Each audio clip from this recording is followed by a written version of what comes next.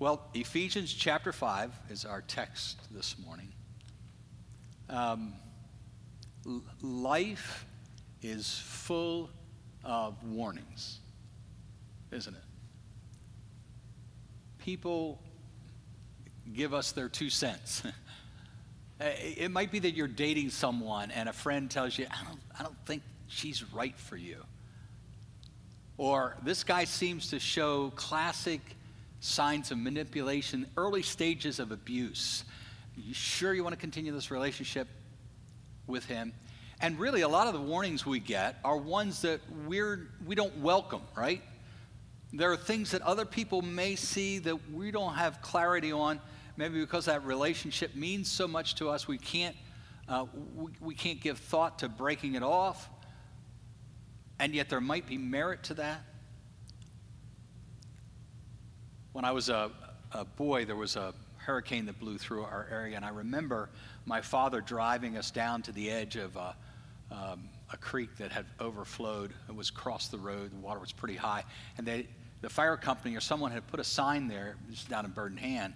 It said, "High water, don't try to cross." And my dad drove down almost to the edge of the water, and I was young enough to be terrified. I thought he was going to try to go through the water. That sign was there to warn motorists like my father, don't even think about trying to go across this.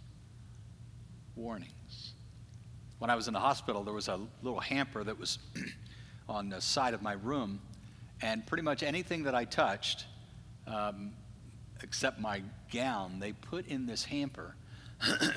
And on the outside, there was this scary-looking icon that said biohazard.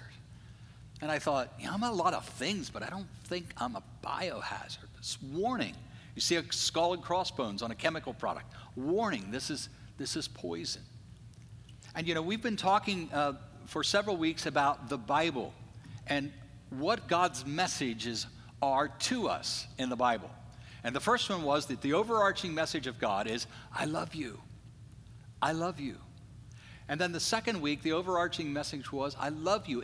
In Christ, I will forgive you. I love you. In Christ, I will forgive you.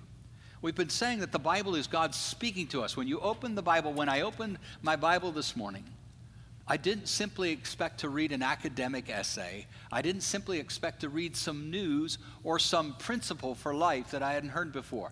I expected to hear from God. This is God speaking to us. Now, the message, I love you, the message that I forgive you in Christ, these are usually welcomed messages, right? Who doesn't want to hear that they're loved by anyone? Who doesn't want to hear that they're forgiven? But the Bible is also full of warnings. What are we to make of these warnings that God issues to us? And we want to look at a couple here this morning. We'll look first at some reassurance, and then we're going to talk about a couple of warnings. Starting in Ephesians chapter 5, beginning verse 1 on through verse 9. Imitate God, therefore, in everything you do, because you are His dear children. Live a life filled with love, following the example of Christ. He loved us and offered Himself as a sacrifice for us, a pleasing aroma to God.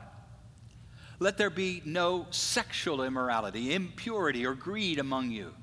Such sins have no place among God's people. Obscene stories, foolish talk, coarse jokes, these are not for you. Instead, let there be thankfulness to God. You can be sure that no immoral, impure, or greedy person will inherit the kingdom of Christ and of God. Listen to that again. You can be sure. There's no equivocation on this. There's no uncertainty. You can be sure that no immoral, impure, or greedy person will inherit the kingdom of Christ and of God.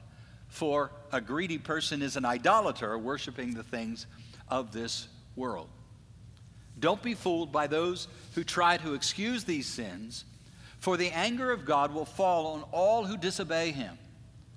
Don't participate in the things these people do. For once you were full of darkness, but now you have light from the Lord. And so live as people of light. For this light within you produces only what is good and right and true. This is the Word of God. How'd you catch the warnings in there? Cautionary. We want you to consider these concerns, God says, that I have.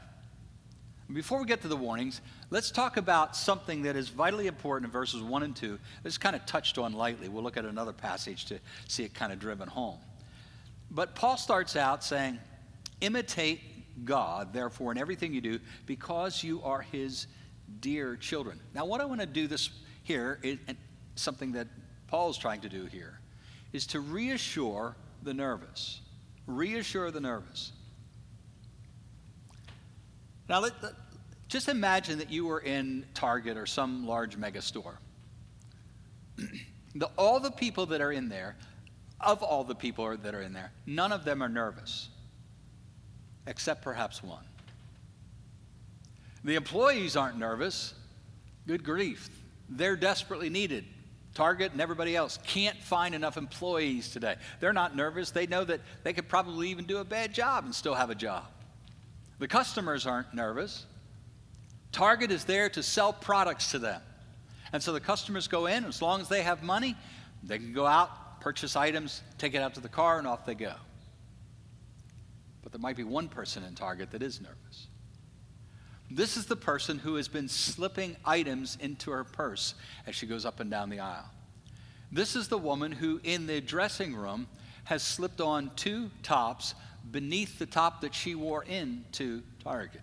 And she's nervous because she doesn't know if anybody saw her put those items in her purse. She doesn't know if there's a camera in the dressing room that filmed her slipping on these tops that she plans to walk out of the store without paying for. She's nervous about whether or not she's going to get caught. She's nervous about whether or not she's going to be able to go to her car, go home, and not have to, and be able to enjoy the stuff that she stole. Or will she be down at the police station being booked this afternoon? She's nervous. She's just not sure. Now, there are some Christians, and maybe some of you, who can quote the gospel verbatim. You know all of its P's and Q's. You know all of its particulars. It might be a short summary like I often do. Jesus Christ died and rose again to save sinners like me. Might be a longer, extended statement, but you understand the gospel.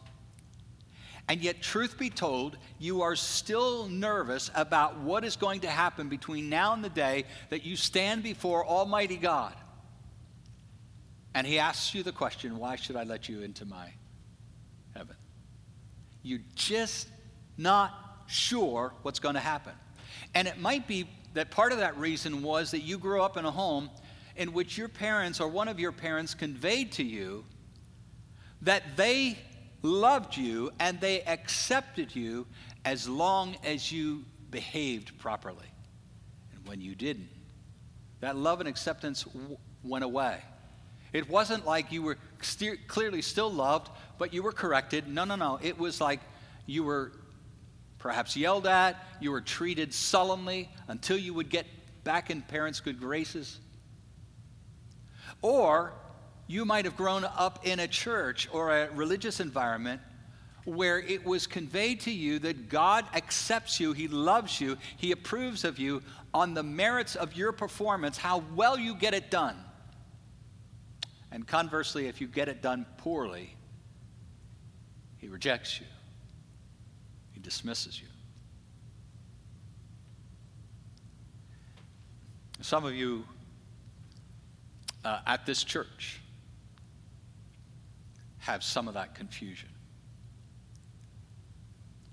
And one of the reasons that I know that's true is because I had some of that confusion. And I have to say, I had some of that confusion well into my first decade of ministry. And a lot of it was rooted in my church background and my home background. I've come to the conviction that for those of us who have been so deeply shaped by authority figures, whether parents or God, approving us solely based upon our performance, works righteousness. That we cannot simply put the gospel over the turf that has already been laid of works righteousness. We have to tear that turf up before we lay the gospel down so that it can impact and infect our hearts. In other words, we have to acknowledge, we have to say with as extreme language as we can, I am accepted by God solely on the merits of Jesus Christ. None of my merits. Solely on what Jesus has done for me. Not at all on what I have done for God. And so again, he says, verse 1, imitate God, therefore, in everything you do, because you are his dear children. He doesn't say imitate God and become his dear children. You are his dear children. Imitate God because you are his dear children. In other words, your imitation of God is the result of being his dear children. Live a life filled with love, following the example of Christ. If we stopped right there, we might draw the same conclusion that some in more liberal churches tend to draw, is that Christianity is simply about replicating the life of Christ. Christ was a great moral leader. He was a great moral person, and we just live like him. We follow his example. But listen to the next line. He loved us, Christ loved us, and offered himself as a sacrifice for us, a pleasing aroma to God. He loved us. He offered himself as a sacrifice for us, not in addition to some sacrifice we give for him. He offered himself as the sacrifice, a pleasing aroma to God. That pleasing aroma harks back to the sacrificial system that the Jews did in the Old Testament. But I love that word pleasing. It indicates that we are acceptable to God based on the sacrifice that Jesus gave to us, made for us.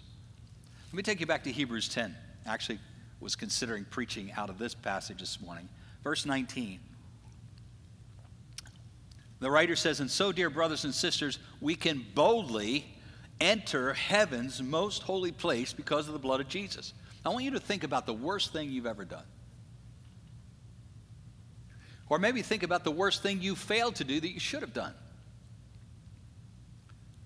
Now take it times 10, because it's quite possible that if you had a kind of a perpetual sin problem, that you did it 10 times or 100 times. Think of the worst thing you've done. Now read this verse again.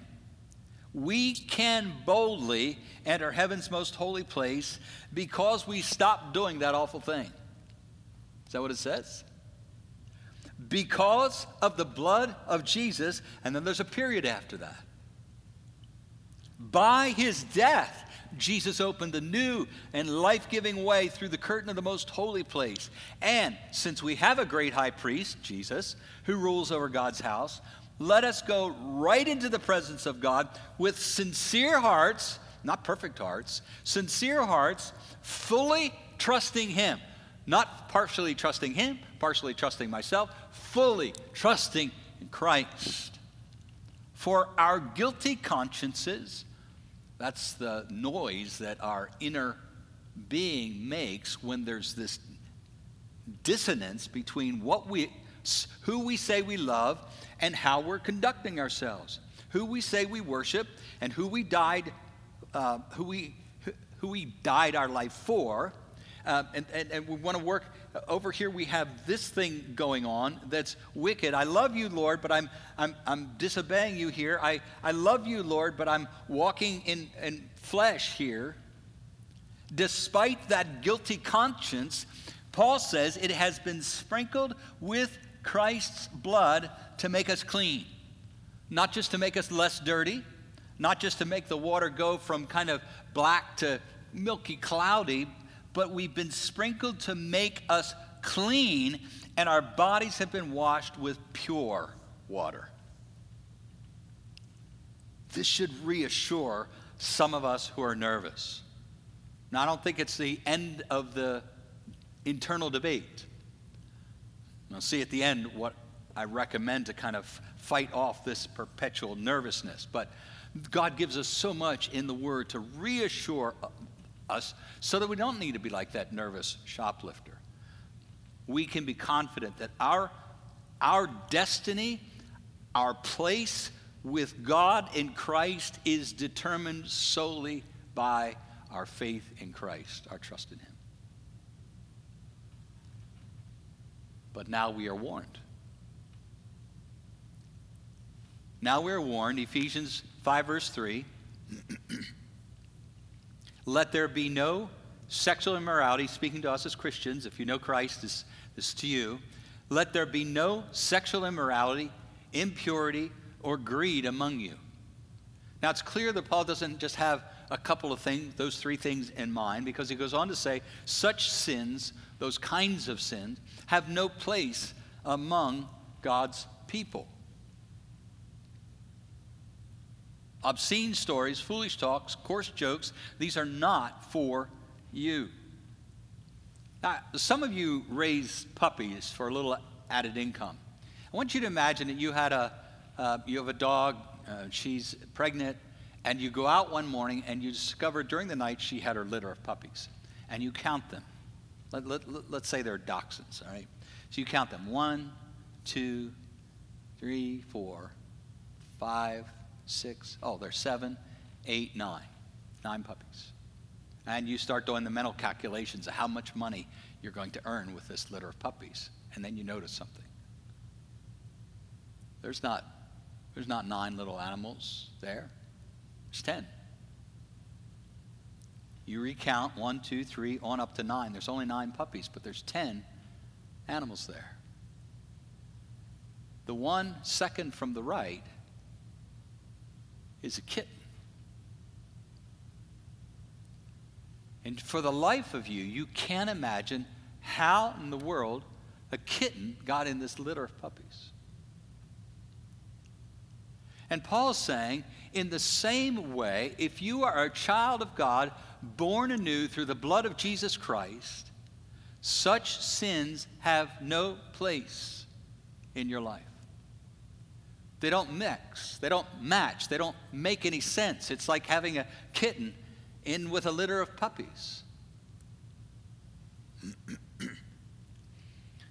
One of the things that I've discovered is really hard for us to understand, and I think to a large degree it's because both on the one hand of our wiring for works righteousness, but on the other hand also our innate desire to please ourselves, which is how we get down the road to sin. And that is to try to reconcile these two pieces that say, on the one hand, Jesus has saved me completely, nothing else I need to do. And on the other hand, say, if my life is marked by, not occasioned by, but it's marked by, it's characterized by sin, ongoing, unrepentant sin, that I should not be able to be confident that I have been saved by the blood of Jesus Christ. Such sins have no place among God's people. Obscene stories, foolish talk, coarse jokes, these are not for you. By the way, have you noticed how casual we have become as Christians about our language? Some of you know my story. When I got saved, this is one of the key areas that God first went to work on. It took about 2 years to clean up my act. But I had a terribly foul mouth from the time I was probably about 12. And for about 25 years, I was scrupulous when it came to the things I chose not to say. I became a pastor, and I was absolutely flabbergasted at some of the things that people routinely who claimed to be Christians would say in my presence. And it's not that it was somehow worse in my presence than someone else. It's just that I've watched people clean up their language for the pastor. And yet I would hear people drop F-bombs in my face repeatedly. I'm like, wait, what? These are not for you. It's like having a kitten in a litter of puppies. Instead, there should be thankfulness to God. You can be sure, and here's the intense warning. You can be sure that no immoral, impure, or greedy person will inherit the kingdom of Christ and of God. For a greedy person is an idolater. In other words, he says he worships Christ, but he doesn't. He worships money. He's an idolater worshiping the things of this world. You see, a fraudulent Christian, and that's what he's talking about here, fake Christians. A fraudulent Christian's life is not just occasioned by sin, it's characterized by sin. You might have a run on sin in your life for a matter of weeks, days, weeks, months, where you're kind of having this internal battle. You know, I remember somebody in Bible college once told me, I told them I was having a war with God in my mind. And she had the wisdom to say, you know you're going to lose this, don't you? But we can have this, we can go down this sinful road for a season where we're wrestling in our minds. We know this is wrong. We know this is, God has said this is a no for you. And then we finally come to the end of ourselves. We're broken on the floor. God, please forgive me. And then we sometime later do it again. That's a person who's internally conflicted because Jesus died to set them free from this. The very fact, though, that the war is occurring within them, they're fighting against sin, maybe oftentimes losing, but they're fighting is an indication of the authenticity of their lives. However, the person who claims to know Christ, whose life is characterized by ongoing sin, and they don't seem to care a whit about turning from it, that person should not be confident that on the day when they stand before God, the blood of Christ will cover them. Not because he's unable to, but because they have been hollow from day one. You see, when you tell me or I tell you I've become a child of God, I put my faith in Christ, there's no test that you can give me to verify that. I made an egg for myself this morning, a couple eggs, for lunch, and I ran into something I've never seen in my life. So I cracked this first egg open, and it crumbled in my hand. There was nothing inside it. I mean, nothing. It was simply a shell. There was nothing there. But you looked at it from the outside, and it looked like a regular egg. It looked like there would be, the fixings for an omelet in there, but there wasn't. And there are Christians, professing Christians like this in every church, in every part of the world. And the blood test, the way we authenticate whether or not there's some validity to this faith claim, the blood test for authentic salvation is, am I making peace with sin or am I waging war against sin? The church has been peppered with frauds, fake Christians for 2,000 years. Let me just give you a couple of examples. And some of these people don't know that they're frauds, and some do. Jude, the next to last book in New Testament, Jude talks about people who were frauds and knew they were frauds. They were simply in the church to take advantage of people. Jude 1:4. I say this because some ungodly people have wormed their way into your churches. They've made a profession of faith. They perhaps walked an aisle. They've been baptized. Maybe they're in church leadership. They've wormed their way into your churches saying that God's marvelous grace allows us to live immoral lives. Paul talked about this in Romans 6. Some people are accusing us that preaching grace in such a way that it gives us a pass to sin. The condemnation of such people was recorded long ago, for they have denied our only Master and Lord, Jesus Christ. In other words, they've been exposed as a hollow egg. They've been shown by their life not to have the merits of the death and resurrection of Christ. Now, there are also some people, and these would be the people that I'm most concerned about who might be listening to me this morning. There are people who are frauds who don't know they're frauds. Listen to the words of Paul in Titus chapter 1. Titus 1 verse 16. Such people claim to know God. So here's somebody who professes to know Christ, put their faith in Christ. They claim to know God, but they deny him. In other words, they reveal the hollowness, their hollowness. They deny him by the way they live. They are detestable, disobedient, worthless for doing anything good. Listen, my friend. If you are careless, by that I mean that you have embraced sin, might be a sin. It might be a kind of a lifestyle, meaning I just do what I want. It might mean that you say, I don't think God's worried about X, Y. I won't do Z, but I don't think he's worried about X, Y. And in here, it says he is. Beware. If you are living under that cloud of deceit, beware. God is warning you if you are careless. And the last warning that we want to pull out of this text is the warning to the well-intentioned. Warning to the well-intentioned. By well-intentioned, I'm talking about us who are Christians who give benefit of the doubt to people who are sinning or who are advocating sin. Remember what we just read about in Jude? These people were arguing that the grace of God allows us to live immoral lives. We get saved, and then we do as we please. Well-intentioned, giving benefit of the doubt to those sinning or advocating sin. And Paul says here, verse 6, don't be fooled by those who try to excuse these sins. For the anger of God will fall on all who disobey him. Don't be fooled by those who try to excuse these sins. Don't participate in the things these people do. You were once full of darkness before you came to Christ. We were all back there. But now you have light from the Lord. So live as people of the light. For this light within you produces only what is good and right and true. And I'm not sure if Paul had in mind the Holy Spirit here, but it is a perfect declaration and a clarification that when the Holy Spirit comes into the life, which he does every time a person is genuinely saved, the Holy Spirit is in the process of changing us from the inside out to be more and more like Jesus Christ.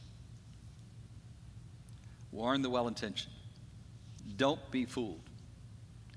And this warning was, if it was ever more urgent than today in the American church, I don't know when it would have been.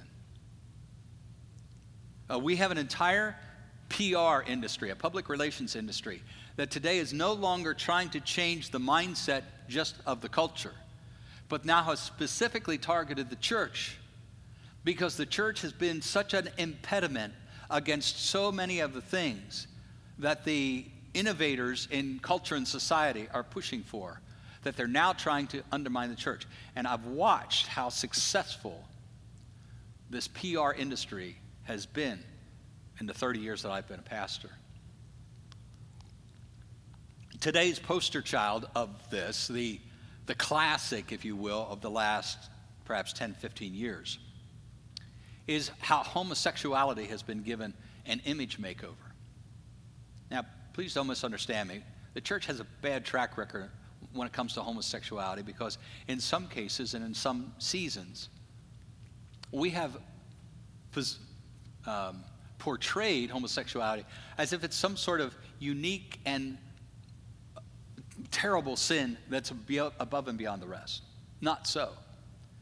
But the flip side is we can't ignore this discussion because it is challenging virtually every church in the United States of America, especially since the 2015 Supreme Court decision to legalize gay marriage.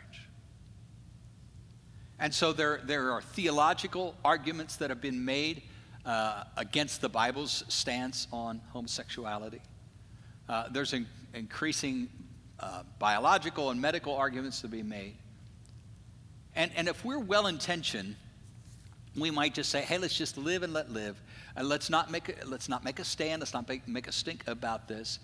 Even though increasing numbers of not just Christian leaders, but evangelical Christian leaders who say they believe all the Bible are coming out and saying, as Jen Hatmaker did 5 years ago, gay monogamous relationships can be holy.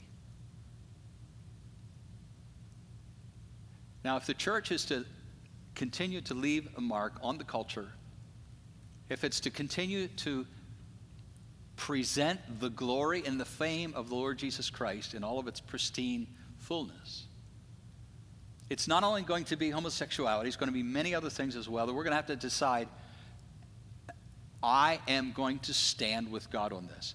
not in an adversarial way. We don't need to be mean about this. I love what Mike Huckabee has often said. He said, I'm a Christian, but I'm not mad at anybody. Because we have a lot of Christians that are mad at people. If you don't believe like I do, I'm mad at you. No. The issue is, what will the church stand for? What will the church declare? Will the church declare the eroding changes in the culture, that soon the church itself, the people of God, look just like everybody else? Well-intentioned. And for each of us, really, we should think about the way, the seduction that sin has in our lives. We should think about the seduction that sin has in the life of the church. And we should be on guard. And we should speak up. And we should lovingly say, that's not what God says. So, for example, the three examples that Paul gives here in verse 3, let there be no sexual immorality, impurity, or greed among you. Think about the way we're redefining some of those things. So homosexuality is one example, but he talks about greed, for example. And as Tim Keller is fond of pointing out, by the way, the Bible speaks more about greed than it does homosexuality.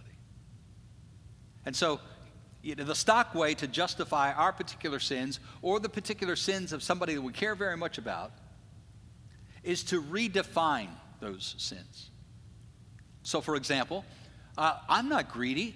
Say a brother comes up to you and says, I'm really concerned about you. I've heard that your wife might even be leaving you. You spend 60, 65 hours a week at work. You're on the phone all the time trying to seal up business deals. You say you're going to become a millionaire before the age of 35. I'm concerned about you. To which your reply, I'm not greedy. I just have a strong work ethic. I have a good work ethic. Or, it's not a lie. When I say things that aren't quite true, it's not a lie. I'm just trying to spare people's feelings. Or, I'm not judgmental. I'm just discerning. Or, it's not adultery if I'm just watching her on my phone. Or, I'm not disobeying Christ. I just don't have the gift of evangelism. And so again, Paul says, don't be fooled by people excusing sins like immorality, impurity, and greed. And maybe just to broaden the base of the kinds of things Paul's talking about, look at the fruit of the flesh in Galatians 5. When you follow the desires of your sinful nature, the results are very clear. Sexual immorality, impurity, lustful pleasures, idolatry, sorcery, hostility, quarreling, jealousy, outbursts of anger, selfish ambition, dissension, division, envy, drunkenness, wild parties, and other sins like these.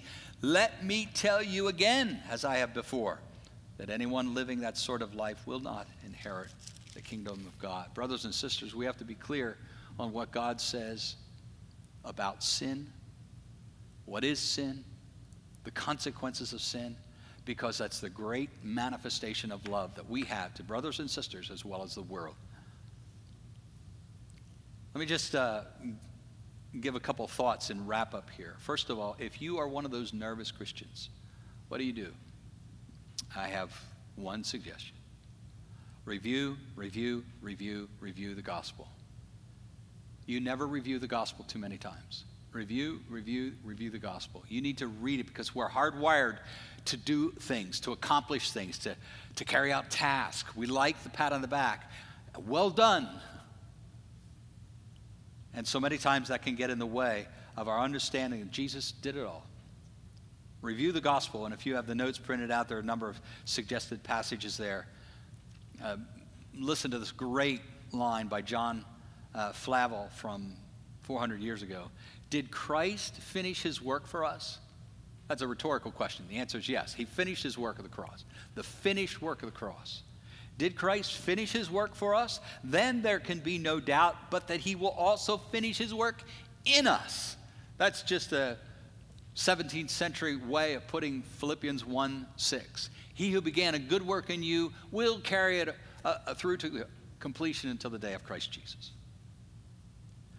What about if you are a careless Christian? You're just living for your pleasures, whatever they happen to be. Beware, beware, beware of temptation.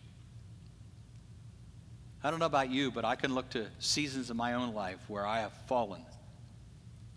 And you know, one of the things that I have seen in a number of occasions is my cluelessness, that I could be vulnerable to this, that, or the other thing. And when I'm not aware, I mean, that's an easy target for Satan to paint on my back. Beware, beware, beware of temptation. And this is a life, we always live a life at war with sin. And so pray for the Holy Spirit to search your heart for sin. When it's revealed to you, suit up for battle. Don't let it linger. Don't let it stay. Don't, give it a lazy boy to sit on and put out fresh linens for it in the bathroom. No, don't make it easy for sin. Fight it. This probably should have been 1 John 1:9. Own it. Own the sin. Don't dodge it. Be honest with it. The gospel looks more glorious to dirty people than it does to clean people. There's something wonderful about owning just how wretched I am. Own it. 1 John 1:9. If we confess our sins, he is faithful and just to forgive us our sins and cleanse us from all unrighteousness. Run to God for help.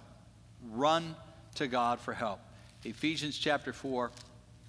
Verse 14, so then, since we have a great high priest who has entered heaven, Jesus, the Son of God, let us hold firmly to what we believe. This high priest of ours understands our weaknesses, for he faced all the same testings we do, yet he did not sin. So, let us come boldly to the throne of our gracious God, and there we will receive his mercy, and we will find grace to help us when we need it most. Run to God for help. And lastly, for you, if you're well-intentioned, let me try to be a little bit more clear than I have been. We're talking about people who simply don't want to quarrel with anybody about theological convictions, who don't want to quarrel with anybody about things they might disagree about. In other words, don't have a spine, not a very strong spine. And to us who are well-intentioned, I say us because I'm one of you, we need to get used to being unpopular. We need to get used to being unpopular. As Pastor Charlie reminded us last week, our call is to worship God, not to worship what other people think of us. And secondly, the only medicine for deception is truth. The only medicine for deception is truth. One of the reasons that I'm convinced that the church is becoming an easier and easier mark for the PR industry is that we simply don't know what God has said. And so I want to leave you with this admonition. Read your Bible every day. Read your Bible every day. That's going to equip you and prepare you to know what God says, to know who God is, to know who we are, and know what God's called us to be, what he's called us to do, and what he's called us to run from, and what he's called us to stand against. Let me pray for us as we close.